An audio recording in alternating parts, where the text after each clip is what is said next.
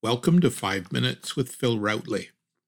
It's not fair that some men have hands that allow them to hold a basketball with either hand, while others can barely wrap their fingers around a baseball. It's not fair. Some women can lift more weight than I can.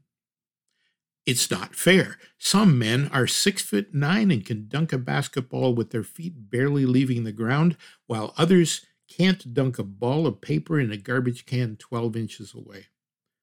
It's not fair. Some women have flawless skin, not a blemish anywhere, and it's always been that way, and probably will be until the day they die, while others begin to have acne when they're 8 and it never leaves them.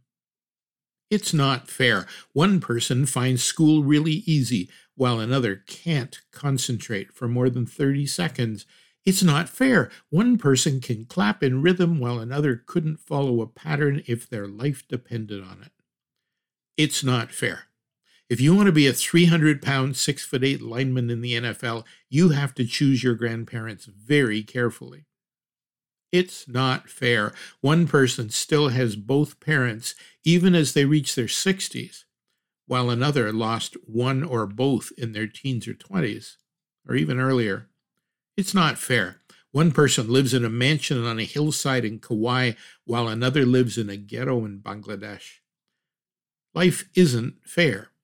And you can't make it fair by replacing the 4-foot by 6-foot hockey goal at one end with an 8-foot by 24-foot soccer goal at the other.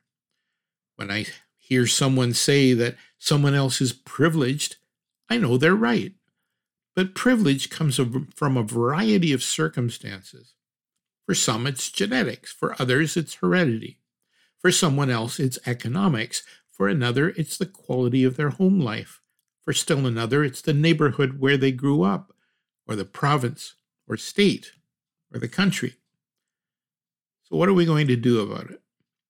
I honestly can't think of anything other than helping people respond to opportunities to the best of their abilities. Doing what we can to make sure they have the tools they need to succeed. And maybe that means learning what they're good at and helping them get even better at it. My advice? Don't be as concerned with what you can't do as much as you are about what you can do.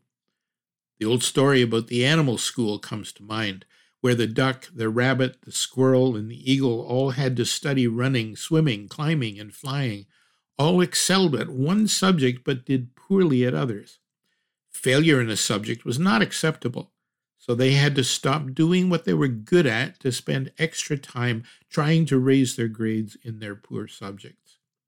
At John Maxwell's 2019 Live to Lead conference, Marcus Buckingham talked about the research he'd done over the years, indicating that we ought to be building on our strengths much more than improving our weaknesses.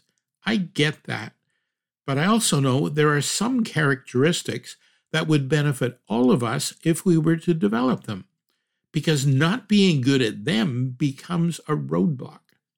For example, get better at not being a jerk. Jerks don't have good track records. I know there are plenty of jerks who've been really successful on their career paths. Some are business leaders, some in entertainment, some in politics even, and many in sports.